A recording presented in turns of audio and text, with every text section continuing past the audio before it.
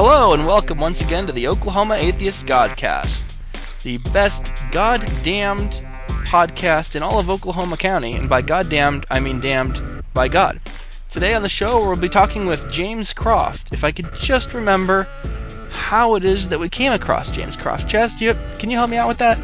When we were at Skeptics of Oz a year and a half ago. Oh yeah, in Wichita, Kansas. That's Yes. right. You were having a Twitter fight with him. Doing as per usual, I got into a Twitter beef. We were watching a presentation. A person was giving a presentation. It was a great presentation, really. But they used a picture of Carl Sagan as part of their PowerPoint presentation, and the whole crowd went bananas. Absolutely lost their shit. And I got onto the Twitter hashtag and, of course, called them all idolaters. James Croft got on there and told me to be fucking reasonable. So we hashed it out, but we really couldn't get anywhere. And so eventually we decided to meet, and we asked him to lunch. And whenever he showed up, of course, he had on his Hail Sagan t-shirt. And that's how we met. And eventually we went out to lunch, and we had a great time. Got in a tiff with him over Carl Sagan, and then we met him in person, and we learned the lesson that people who fight on Twitter can actually be really nice in real life. Indeed. Much friendlier in person. And then we went to lunch at that was it Greek? It was Mediterranean. Yes, it's a Mediterranean place in Wichita, Kansas. And he was delightful company. He was very bright, and we said we got to have this guy on the show. Yes, and we've been seeking an interview for a year and a half now. That's right. We've been hounding his ass for like ever. Yeah. Yeah. But So I'm guessing we aren't the only ones, so. he's got a fine ass,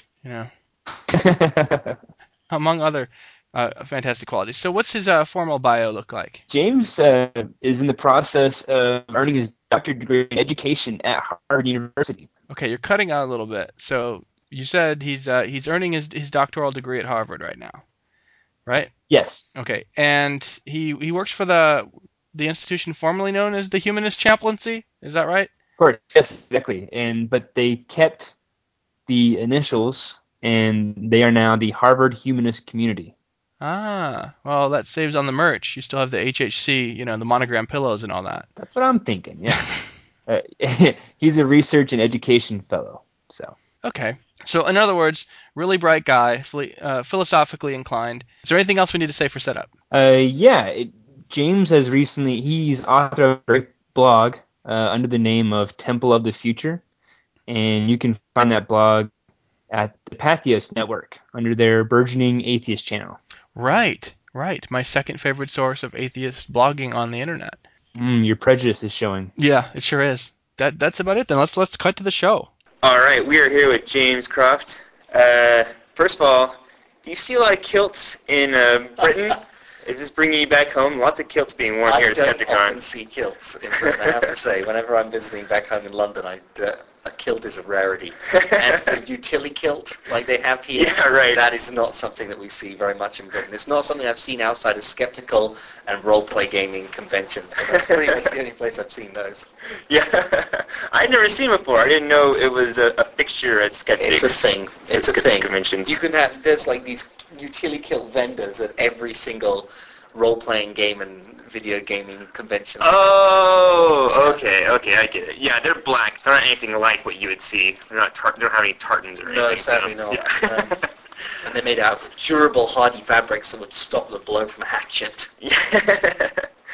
Full disclosure, don't do that. Let's go with a real light question. Yeah. How do you ground your moral framework? A really light question, he says.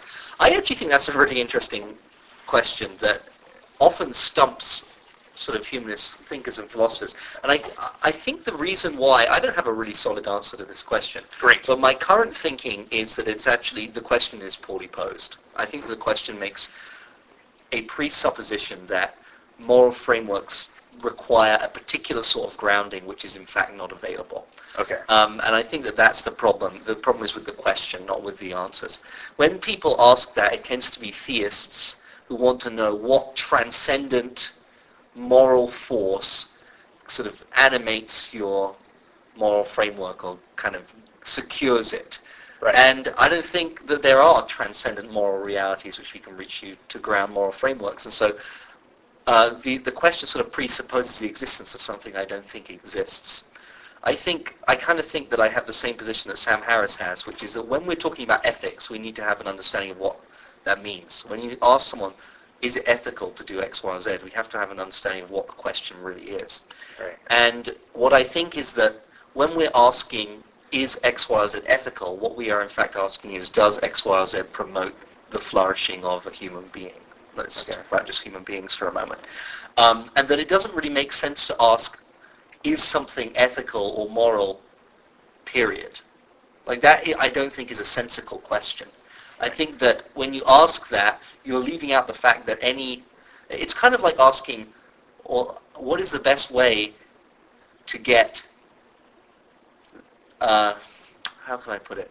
It's like asking, what are the best directions from here? Like that question doesn't have an answer unless you have a destination. Right. And so I think asking, is this the morally right thing to do? Is that, well, you need a kind of a goal to be aiming at for that question to have any sort of answer. And I think the goal is always assumed to be some sort of human flourishing. So that's what I think ethics means. So if someone asks me, is it ethical to do X? What I think they mean is, will it promote human welfare to do X? And if they mean something else by that question, they need to explain to me what it is. And I think that when you ask that question of the theist who asks, well, how do you ground your morality, they'll generally come up with something that's effectively begging the question. They'll say, well, ultimately, what they think, is it ethical to do X, means is it what God wants us to do X? Okay. And so they have a definition of the question that's different to my definition. And if they want to use that definition, they have to justify that God exists and that God has moral desires that we can know and things like that. They've got a lot of work to do before that's a problem for me. Right. Right? And furthermore, I think it's a really good response to this question to bring it down to a specific. Like, so if people say, well, they often ask, well, what makes it wrong to eat babies? What makes it wrong? Yeah.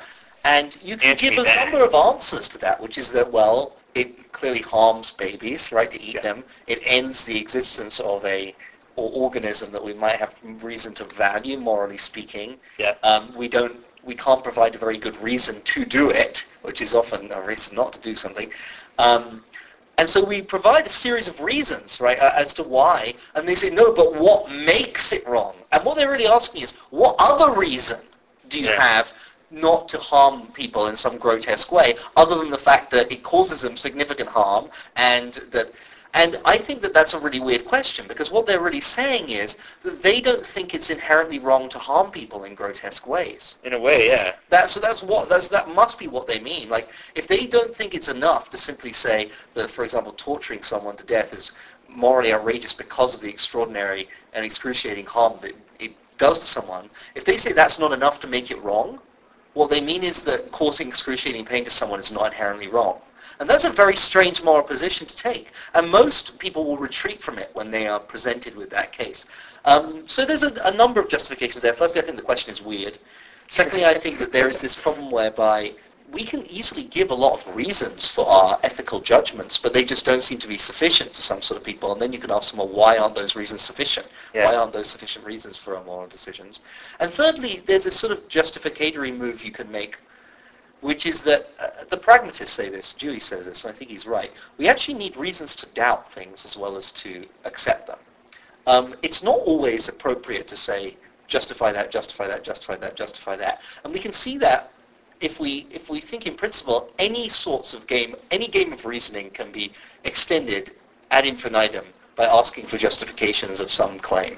Okay. There's no basic claim that can't be have a justification requested of it. If someone says, Right. oh, we shouldn't do that because God exists and God thinks it's wrong, I say, well, why shouldn't we do what God thinks is wrong? Yeah. And it says, well, because God is by definition good, and therefore what they judge is good. Well, why should we consider good what is defined as good? And you just can continually ask justifications of any claim. And so what the pragmatist said is, at some point in the game of reasons, you actually have to shift the burden of questioning onto the doubter. Yeah, Like the doubter totally. has to give good reasons to doubt it. And I think that that's often the case with our fundamental moral commitments. If you want to doubt that it's intrinsically a moral evil to torture someone to death, you have to give me good reasons to doubt it. Because Yeah. I've got some pretty good reasons that seem good to me to suggest that it is wrong. So those are sorts of collection of very weird responses to that question. No, it's great. What you're getting at is that a lot of people want some kind of justification for morality outside of ourselves. Yes. They want something out there on high or whatever, some kind of... That's an issue for people. They're not able to shift that framework to us. We are our own navigators in Yes. life. We get to make these decisions on what's ethical. Also, I notice a lot of people want universals. Yeah, that's a challenge. Yeah, of course I it's a kind of challenge. think that, again, I think Sam Harris is onto something with this moral landscape stuff in that I wouldn't say universals, but there are some sort of moral facts. I'm quite happy to say that there are moral facts in the sense that I don't think we can make any sense of the language of morality if we don't recognize that the language that we use to talk about human experience has built-in moral valence. And what I mean by that is when we say, well, someone is suffering, the word suffering includes in it a judgment that it's bad. Right. It includes badness. It is literally nonsensical to say, oh, they're suffering but it's good, unless you're saying that they're suffering but it's for a better purpose to prevent suffering to other people, right? Yeah. But suffering is intrinsically bad. The concept in it has a valence attached to it. And that's why I don't think it's nonsensical to say, no, we consider it intrinsically wrong to harm people. That's what harm means. Harm means wrong. It's different to a word which is slightly different. It's not quite so morally weighted like pain. Like sometimes it's not wrong to cause people pain, and we can talk about people being in pain for various reasons because of illness, and we don't have a moral weight attached to that word. But we don't talk about harming someone in the same way. When we say you harmed them, what we mean is we morally object to that. And a lot of our words for talking about morality have these sort of built-in intrinsic value statements, and I think that sort of muddies the issue. But I'm quite happy at this point to say it makes sense to say it is actually inherently wrong to harm people. I mean, otherwise you just can't understand what that statement means. It sounds reasonable to me. Let's shift to the atheist movement, if you don't mind. Okay, that's All right. Big shift. All right, yeah, it's a big shift. So you are a part of what I would say the tug-of-war of the atheist movement. What would you like to see the relationship be between skeptics, atheism, and secular humanism? What do you say a bit more? When you see the tug of war, what do you see is happening there? Well, I feel like I see a lot of lines being drawn in the sand. Secular humanism doesn't have all these moral. They're not as moral rectitude as I am. They don't have that. Oh, I see. Yeah, and so I want to associate. I don't want to associate with secular humanism, and I don't necessarily. There's kind of a mix where people can either say they're atheists or they're skeptics. They can say those interchangeably, but they don't necessarily want to say secular humanism. Yeah, okay. So I think there's sort of two ways I think about this question. The first is, I'm a philosopher, and I'm interested in the development of humanist thought, and humanism as a life stance and a sort of comprehensive philosophy of life. And from that perspective, it seems pretty clear to me that historically, what has been called humanism as a philosophy includes skepticism and atheism. Yes. That basically, although originally there were humanists who were sort of deists, nowadays what you mean when you say you're a humanist is that you're an atheist and that part of your values is skepticism. There are lots of other values that come under that umbrella as well. But to say I'm a humanist but I'm not a skeptic, like we understand skeptic, it doesn't make any sense. Like the Humanist Manifestos, which are 3 pretty detailed explanations of what humanists at the time they were written believed, include commitments to scientific skepticism, to naturalism, to skepticism about religious claims and things like that. So philosophically speaking, I'm pretty clear in my own mind that humanism is basically a set of value positions, and that includes a commitment to scientific skepticism, and that leads to a commitment to atheism and naturalism and all those other things. So when I say that I'm a humanist, I mean that I'm also a skeptic and an atheist, and Right. I I mean a lot of things by that. Having said that, that's not how everybody sees it. And people clearly, this has become very clear in some of the discussions that I've been having over Atheism Plus, they see humanism as something else. and I'm not exactly sure what they see humanism as, because what they're describing is not something I recognize from the people who write about the philosophy of humanism. Right. But what they see it as being is, I think, a kind of sort of weaker, less confrontational version of Everybody's right. atheism. Well, yeah, like just I think people think that humanists in general are less willing to be confrontational towards religious people and challenge religious truth claims and talk about the danger that religion has in society and things like that.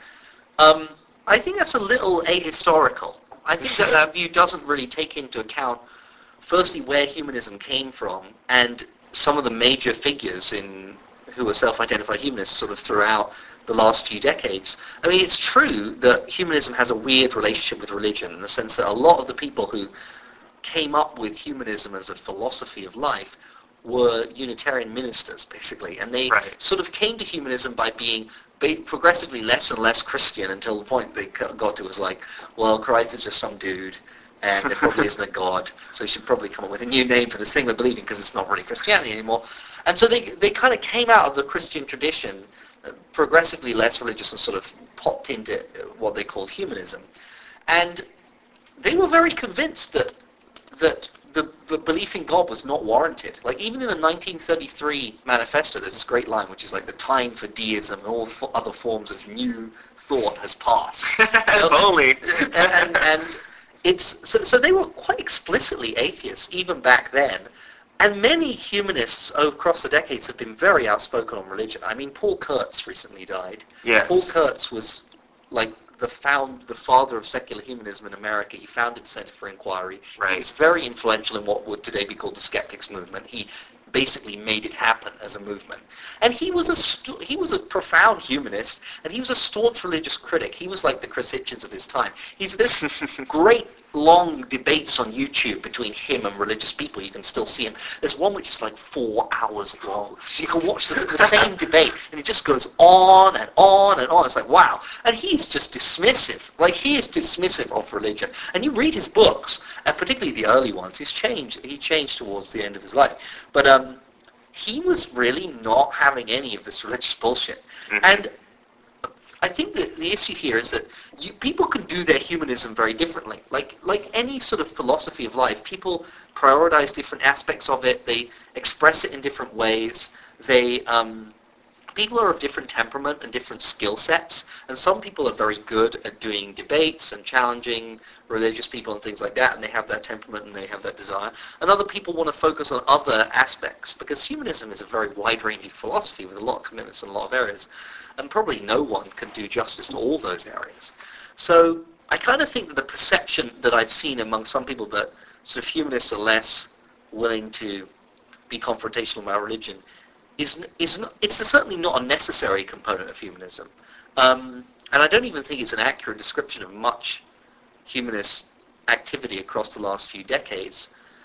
And I always think it's funny when those criticisms are made, because a lot of the people who make those criticisms identify themselves as humanists as well. Yeah. Like a lot of the like people like Richard Dawkins and Christopher Hitchens said, they were quite happy to call themselves humanists. Right. PZ got Humanist of the Year at the AHA conference. So I don't really quite know what... and I should say, I'm quite happy to consider PZ and Richard Dawkins and other people humanists. I think they totally kind of qualify, as it were. And so I'm not sure where that perception came from. But I don't either, but right. you do see it's flourishing. I mean, it's hard to even kind of stamp it down. I mean, I see you, responding to people who you have to explain the history. You go through all the manifestos, explain just how atheism is rooted inside of humanism. Yeah, it really is. Yeah, and so, but you have to keep explaining that. Well, I think that people, it is a bit odd. I mean, it's very few people who actually engage in these discussions. I always have to remind myself that the sort of percentage of knowledge people who are actually engaging in blog debates online is like this minuscule fraction of the whole community. I do that to myself too, yeah. Just like sometimes you think, oh my god, everyone, there's disagreement. Two commenters on Free Thought blogs. And it's like, well, not really, that doesn't represent everybody.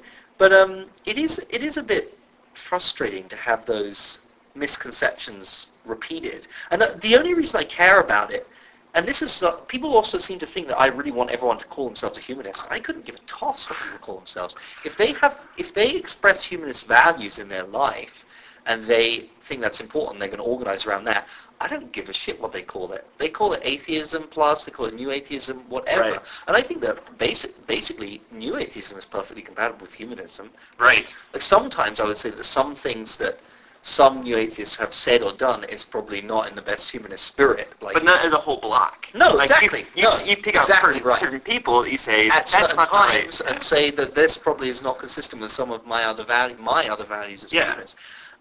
But that's a very specific, targeted sort of criticism. It's certainly not this fucking new atheists. What the hell are they doing? Yeah.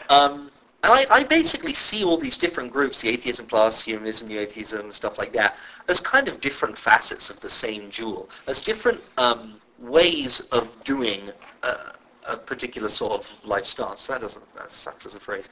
What I mean is different ways of manifesting basically similar values. Okay. I mean, ultimately, I think that the fundamental values of someone like me and someone like Chris Hitchens are probably pretty much the same. We just express them differently and we prioritize them slightly differently. He cares a bit more about some things and I care a bit more about other things. But I think that they're basically the same. And I'm very happy to see people do what they want to do under the heading that they want to do it. Yeah. Go do that. What I'm not happy is for people to spread factual misinformation about a tradition that I care a lot about and that I think has added a lot to the world, because that is just, it's just not true. And so people should have some care for the truth. That's I don't know, I'm old-fashioned in that way. Well, let's do some more debunking. I know that this is another part that you had to explain a lot. Can you maybe explain for us the secular aspects of the chaplaincy work? Oh, wow. So this is a thing we get into a lot of trouble with. So for one, the interesting thing, the humanist chaplaincy at Harvard is no more. There is no such thing as the humanist chaplaincy at Harvard. Oh. The humanist chaplaincy at Harvard is now the humanist community at Harvard. And we made that change partly because of the response in some of the community who really dislike what they see as a religious term of chaplain, which is perfectly fair because historically it has been a religious term. Yeah. And so firstly I want to say we're sensitive to that criticism. And we care about what people think and how people perceive our organization. So we changed that name. But Greg is still an atheist chaplain, right? Greg, my boss, is still the atheist chaplain at Harvard University. And I think first it's worth pointing out how that came about, because people seem to think that we sort of decided that what we would call ourselves was atheist chaplains. And that's not what happened at all. Basically, about 40 years ago, there was all sorts of chaplains at Harvard ministering to the religious needs of students of different religious persuasions, but there was no one who was providing a similar sort of service, a sort of support for the sort of existential and pastoral elements of life that undergraduate students often need. Right. For non-religious students. Non-religious students simply had a gap in their provision there. They didn't have anyone to talk to unless they wanted to actually go and see a therapist.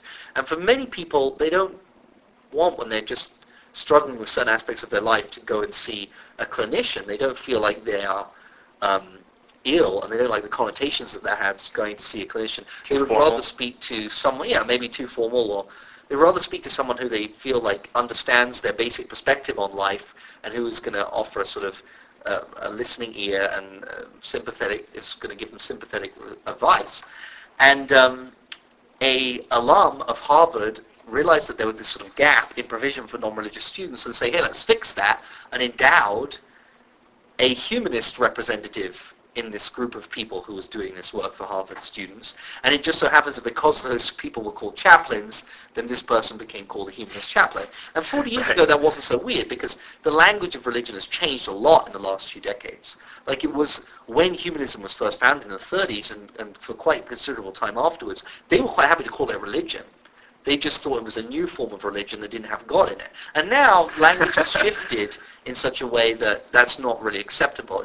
Religion doesn't mean the same thing, and that word has become very much identified with God belief and things like that. So there has been a humanist chaplain at Harvard for a few decades because someone thought that non-religious students deserved equal provision to religious students. And I think that's a good impulse. I Right. think that's a great impulse. And I am less concerned with what that office is called than about what it actually provides to students at the university. And I have certainly found as a student there, and I know that many other students feel the same, that having a person who is dedicated professionally towards caring for your pastoral and sort of existential needs, like what am I doing with my life, where am I going, those sorts of questions, and dedicated to creating a community of people who share the same sort of values on campus for you to plug into, it's been extraordinarily valuable. It's certainly been valuable to me. I love the fact that we have a vibrant humanist community on campus that I can go to and talk to people about, the trouble I'm having with this, and discuss like philosophical ideas that I wouldn't necessarily have an outlet for otherwise. Just talk about how we're dealing with life from a non-religious perspective. That's really neat. Yeah. And it's just like having we do have student groups on campus, but the student groups we have on campus really benefit from a single professional organizer who is there to support us 24/7. I mean, that is an extraordinary boon. And it doesn't mean, and this is a continual misconception that I continually tell people is wrong, but they never believe me, that I'm going to try again tomorrow in my talk. We'll see if people believe me after this. That Greg tells everyone what to do and that he's like the bishop. Like, that is so far from the truth that it's hilarious. Right. Greg hardly tells, like, anybody what to do. He is like one of the most non-authoritarian individuals I've ever encountered.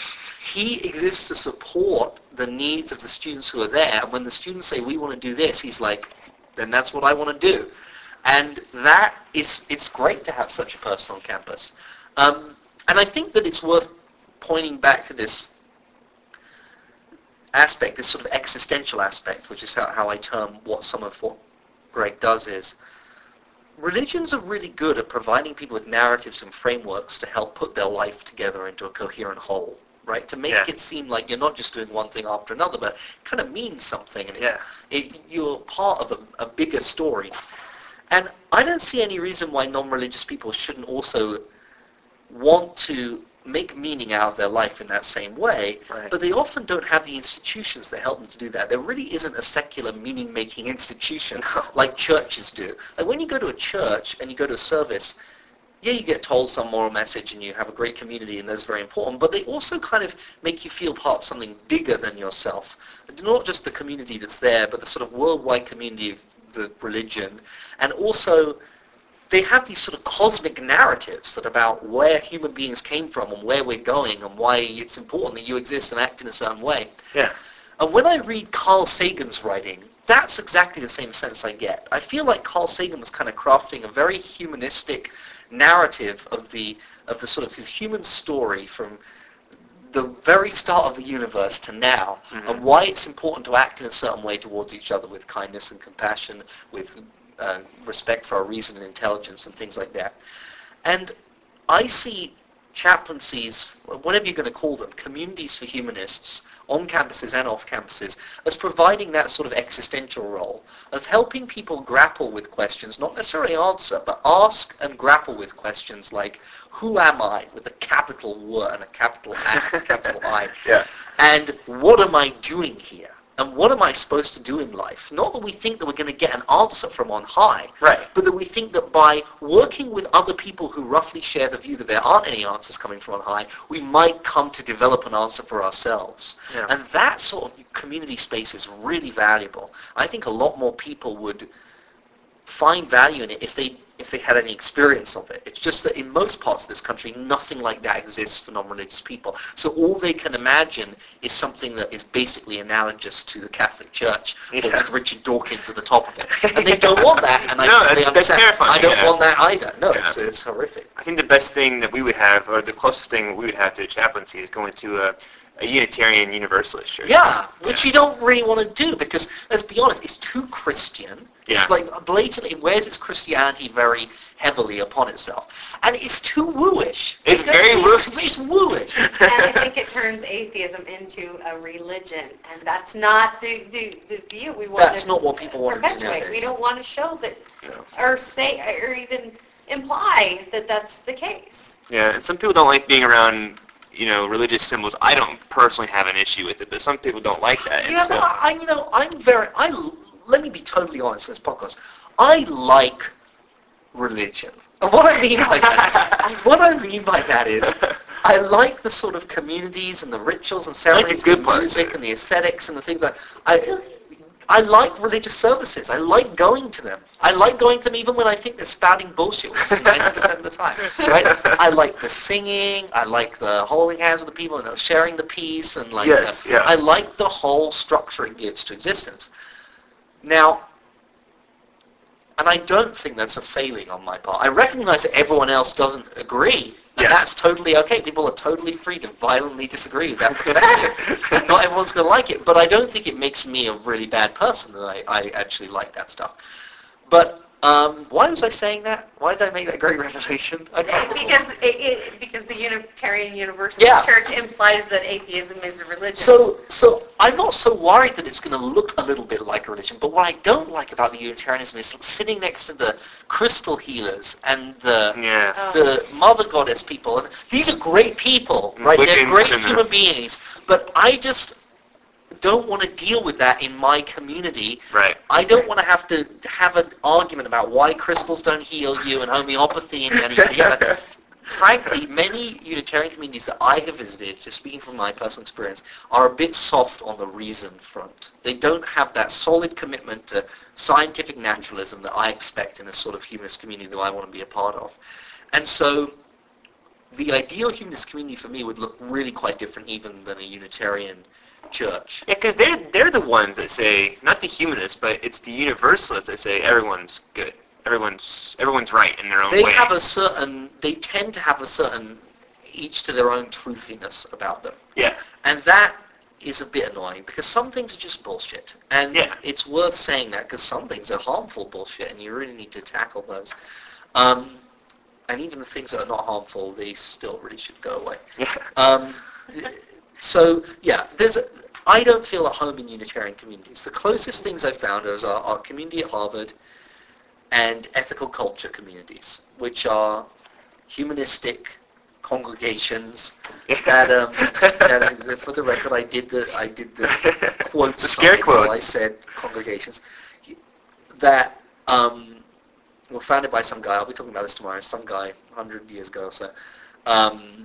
And which still exist today, and that do not look very religious, and they're very, very humanistic in value set, and that's why I'm training to be an ethical culture leader, which is sort of like their clergy. Actually, when I say sort of like their clergy, I just come clean and say, actually, officially, legally speaking, their religion is their clergy. Oh, nice. But, but that is a historical artifact. I mean, technically speaking, humanism is a religion in America. It's protected as a religion. And you can do ceremonies and like marry people. Oh yeah, All right. I am a makes sense humanist then. celebrant, and I have got that certification through the American Humanist Association. You don't get more sort of atheist than that. They are very staunch atheists, but that means I'm clergy. In the eyes of the law, I am a clergy person. Right. So, Sorry. Yeah. Just make you tax exempt. Actually, there is a big debate right now going on amongst ethical culture leaders about tax exemption for clergy because they get it. Really? There we go. They get it. And hey, that I don't know which way that brings you down in the argument. Whether that means we should get rid of it, or whether because atheists can quite happily claim it, that means it's okay. I say we're taking advantage of what we can. I say we should all pay our taxes. Yeah, I mean. Well, yeah, either we all do, or I think this is a difficult one. My instinct is that they should get rid of clergy exemptions on taxation, and particularly property exemptions. Well, yeah. On the other hand, there are a lot of professions that get property exemptions, and the reason why clergy get property exemptions is the same as why a lot of non-religious professions get tax exemptions for that, which is that basically they often have to travel because they'll be put in a congregation to lead over it by whoever is leading their religion, and they have to move somewhere they've never been before to do their job, and so they get that. And other people, like military people who are in a similar situation, they also get those sorts of tax exemptions. Yeah. So it's actually a slightly more complicated issue than many people understand. I still think it probably should go. I mean, the history textbooks say that they get tax exempt because they provide a service a charitable service to their community. Yeah. And isn't that true? Well, yeah, but not all their money. Not all the money they get. No. I mean, Not even majority. you see, I think you could make a case for it. I almost want to make a case for it just to be bloody-minded. I think it probably should go, but I actually think, I mean, I am of the perspective that religious communities offer often a lot of valuable things to their local area. Oh, I do And too. there are a lot of social benefits you get by joining a religious community. That does not mean that there are also a lot of bad shit that they do. Right. Because that is also true. And you have this very strange situation that you have. We found this out. So every year, the graduate community at Harvard, the graduate humanist community, goes on a spring break service trip, and they organize a week-long trip to work with some charitable organization on a particular issue that we think is related to humanist values. And last year, we went to, I guess this year in March, we went to LA to work with homeless gay youth. And we particularly chose that because we thought that many religious organizations will not work so effectively with queer people because of the shit in their religion about how being gay is wrong. Right. And so we chose that because we thought we could make a particular impact as humanists. And one of the things we found to be most annoying is that so many homeless shelters are in churches because no secular organizations will let them have homeless churches, homeless centers in them. They just won't. They can't find secular organizations that are willing to put up with all the stuff that comes along with having a homeless shelter. And so we had this weird spectacle of talking to homeless gay youth in this really obviously really theologically conservative church with all the stuff on the walls that was made. And I'm like, well, how comfortable are these kids going to be in this setting? Many of them have experienced serious prejudice from their religious community, and now they're being asked to go back into a church to get a blanket and food and shit like that, a really conservative theological church. That is not ideal. And so that really sucks. But you have to admit that what also sucks is that secular society has not stepped up to fulfill that need. We just haven't. And that's one of the reasons why I think building things like local humanist communities is extraordinarily valuable, because you can start providing the sorts of services religions often provide and get people out of having to go to religion to get it. Yeah. When the only place you can get free childcare on a Sunday is a church, that is a very big pull. People make use of those facilities. Yeah, mommy. To be a crutch. Well, people actually have needs. People do need crutches occasionally. It's not like by providing childcare they're doing something inherently immoral. People often, they want to spend some time away from their kids doing something else often. That's okay when you're a parent. And if there were humanist groups offering secular Sunday schools teaching rationalist values, while at the same time the adults could be engaged in some discussion about, the latest attempt to teach evolution and teach creationism in schools, right? Yeah. That sounds to me like a pretty valuable social institution, which in most parts of this country don't exist. And it's on us to make that happen. Hey, I know you wanted to go. It's been 35 minutes. Okay. Do you have any? I can do one more question if you want. Well, I know you have one more. Yeah, I did have one more question. I was going to save it for. I knew. We're going to try and get you to go to another podcast maybe later. But Again. this one is about. I know that the HCH has experimented with songs. Yeah. Yeah. and I've embarrassing. Yeah. Well, and I've also seen. I also follow your Twitter feed where you went to a gay chorus. I sing in a gay chorus. Yeah. Oh, okay, you do. Well, I remember you. It was a great experience for you, and I can see how you'd want to replicate that in the HCH and also the rest of humanism. What can you maybe give a story of what you... My ideal humanist community would be singing all the frickin' time. One of the main things I love about religious spaces is that they let you sing with other people and not feel embarrassed about it. Right. Look, I think communal singing is a deeply felt human desire by many people.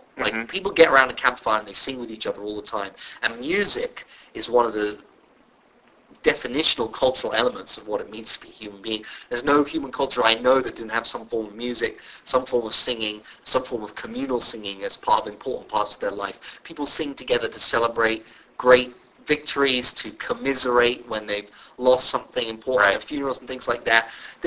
Singing is a deeply human thing, and I think humanism should try and cater to all the aspects of what it means to be a human being. And I think that this argument that I sometimes get, that we shouldn't sing together as humanists and atheists because religious people do it, is a frickin' dumb argument.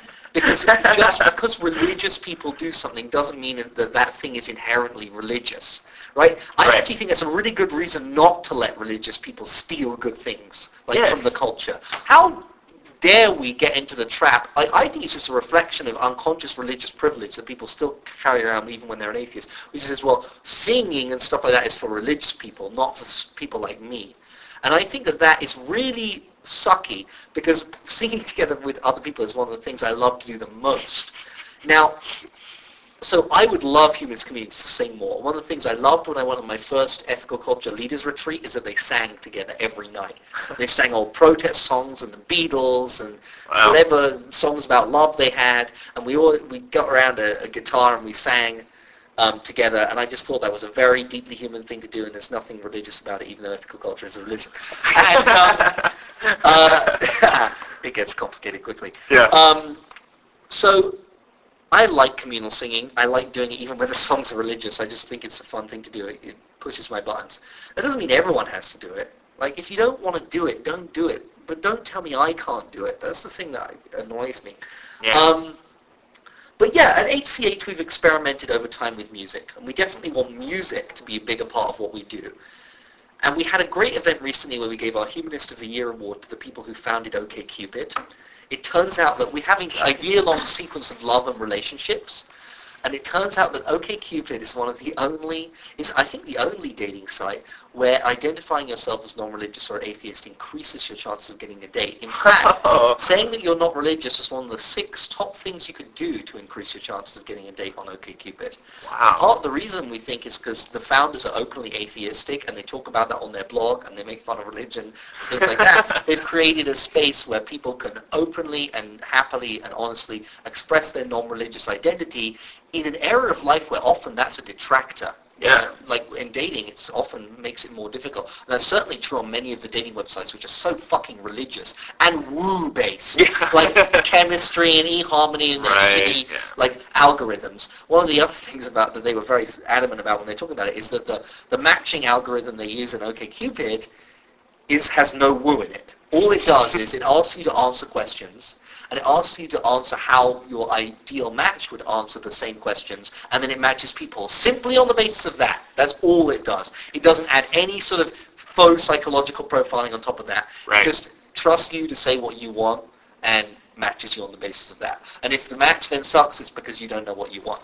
And so which is often the case, right? Totally. But or not being honest with they're yourself. very no pseudoscientific psychological matching goes on there, and they're very open to atheists and LGBT people, which not all dating sites have been or are, and so there's that whole thing. And before they came up to accept the award, we had a great band called Quiet Company from Texas. Their album, We Are All Where We Belong, is one of the best albums of explicitly humanist music I've ever heard. I think it may be the only good album of explicit humanist music I've ever heard, although I haven't listened to it all. And they set out, and some people will cringe when they hear this, but they set out to write church music for atheists. Right. And god damn it if it isn't some of the coolest stuff I've ever heard, because I freaking love Christian rock, even though it's Christian.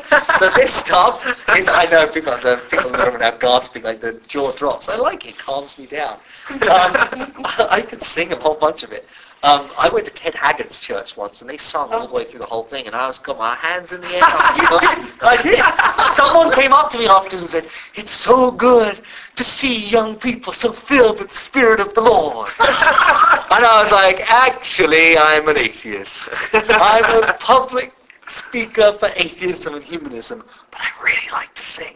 And you should have seen their face. Wow, that was funny. But yeah, I like that stuff. But Quiet Company was great, and they elevated that event in a very significant way by singing about love from an explicitly humanist perspective. It sort of tied it together, and it gave it an aesthetic quality that it wouldn't have had without them, and it would have been a good event before. It made it a super event, and I think that we need to do a lot more of that. Another example, Jodi Picoult came and accepted an award from us. She's a brilliant author, and she is one of the most successful women authors in the world. And she had written a book called Sing You Home, which is about a woman breaking up with her husband, realizing that she was in love with a woman, and the fallout of that and everything. So we gave her an award for, and she's not religious, and the book also deals with issues of religion and non-religion, and there's a line in it which says, like, atheism is a new gay in the book. Someone says that. So she deals with these issues very openly. And so we gave her an award for that, and before she accepted her award, we had a great musician called John Grant, who sings about his experience of being gay in the Midwest and religious, and he sings about it very openly, and that was one of the best events we've ever done. Like, his music, he was just playing the piano and singing, and it was so powerful, and it made me cry buckets. I'm a big softie, I cry anything. But this, I cried a lot. I was even above the norm. And that was a brilliant event. It was like I really palpably felt the humanism in the room. People are going to hate how I talk about this. Like, it really made me get the values deep in my gut. Yeah, no, I really, it kind of went, oh, this is what it's like to be a humanist. This is great. And I want more of that. Now, our community is not all of one mind on this. When I say our community, I mean the people who come to our events and who... So we tried once before an event to have everybody sing Love Is All You Need.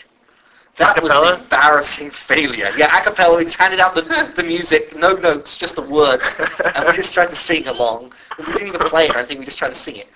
That was not a great success. And not everyone was very comfortable with it. And it's one of those difficult conundra which we come up against all the time, which is that many people who are really active and care a lot about their humanism, their atheism, their skepticism, care about it partly because they're coming out of a religious background that's harmed them, and that they want to really make a clean break with that past and not have anything to do with anything that reminds them of that bad experience. And that I totally understand that. Yeah. On the other hand, there are aspects of human experience that have sort of been colonized by religion and therefore associated with religion, but that non-religious people might really like if they encountered them in the right context, and that I think they're missing out on by not having the opportunity to explore those things. Like if you prime it right, you had all the rights, basics maybe together, they might actually enjoy it. Yeah, they might enjoy it. They might really enrich their lives very significantly. And so I feel like one of the things that we can do in our humanist community, to be honest, I feel like there are already a lot of spaces for people who are very, very want to make a break for their religious past and don't want anything to do with anything that looks like a religion. There are meetup groups. There are lots of places that fulfill that need already amazingly, and they're wonderful. I'm glad they exist.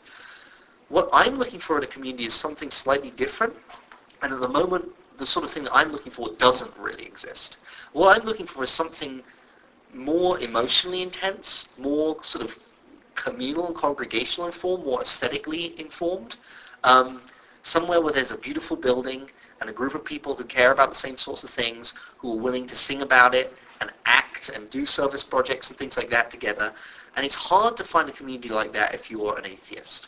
And my feeling is that as America becomes more and more non-religious, and as the stranglehold on the culture that religion currently has, particularly conservative religion, weakens, and then we saw it weaken last week in a major way in the election. Like, we really dealt a blow to religion's stranglehold in this culture. People will go through a developmental process, and we've seen it a lot in members of our own community, where they get to this point where they have made peace with their religious past. They're not religious, they don't want to be religious anymore, but they've kind of made peace with it, and they start asking a different set of questions, which is like, now God is dead to me. Really dead. I'm not clinging on to the fact that he doesn't exist really hard. Yeah. Because now God is truly dead and buried. What next? That's what I'm going to be talking about tomorrow morning. All right. That was perfect. Can't wait. Leave it not too early. I need to fucking write it. Yeah, I know. So You haven't written it? 9:30. I'm very close to finishing. I have to Is it incorporate. 9:30? I know. And I'm going to be doing singing. No, I'm not. There's going to be a communion. There's going to be atheist communion. I'm all about this. I'm all about that though. You really raise a good point, because I believe that religion is dying. Yeah. And it is going away. So how do we go about creating these communities that will continue to reach out to these people that need that help, that religion has provided. You've talked about, there are There's gonna people be a real need. ready to be plucked. They're not atheists. Oh, they're yeah. non-religious. And- They're not and religious, Sally, and they're not active in our community yet, and they could be. Right. We have souls to reap out there. Right. Like, But yeah, and we It makes get you together and we uncomfortable? volunteer at the food bank every now and then, but I mean, Yeah. that really is so little compared to what we could be doing. I think so. I think what he's saying is right. Is that we don't have a lot to offer. We have a lot of evidence to change your mind. Right. But once that's done, or once you're on that path, we don't have a lot to supplant or help them find something else that they Right. once had. right, we don't have a lot. And people often say there are lots of secular alternatives to religion. There's things like book clubs and things like that, Right. and activist groups and things.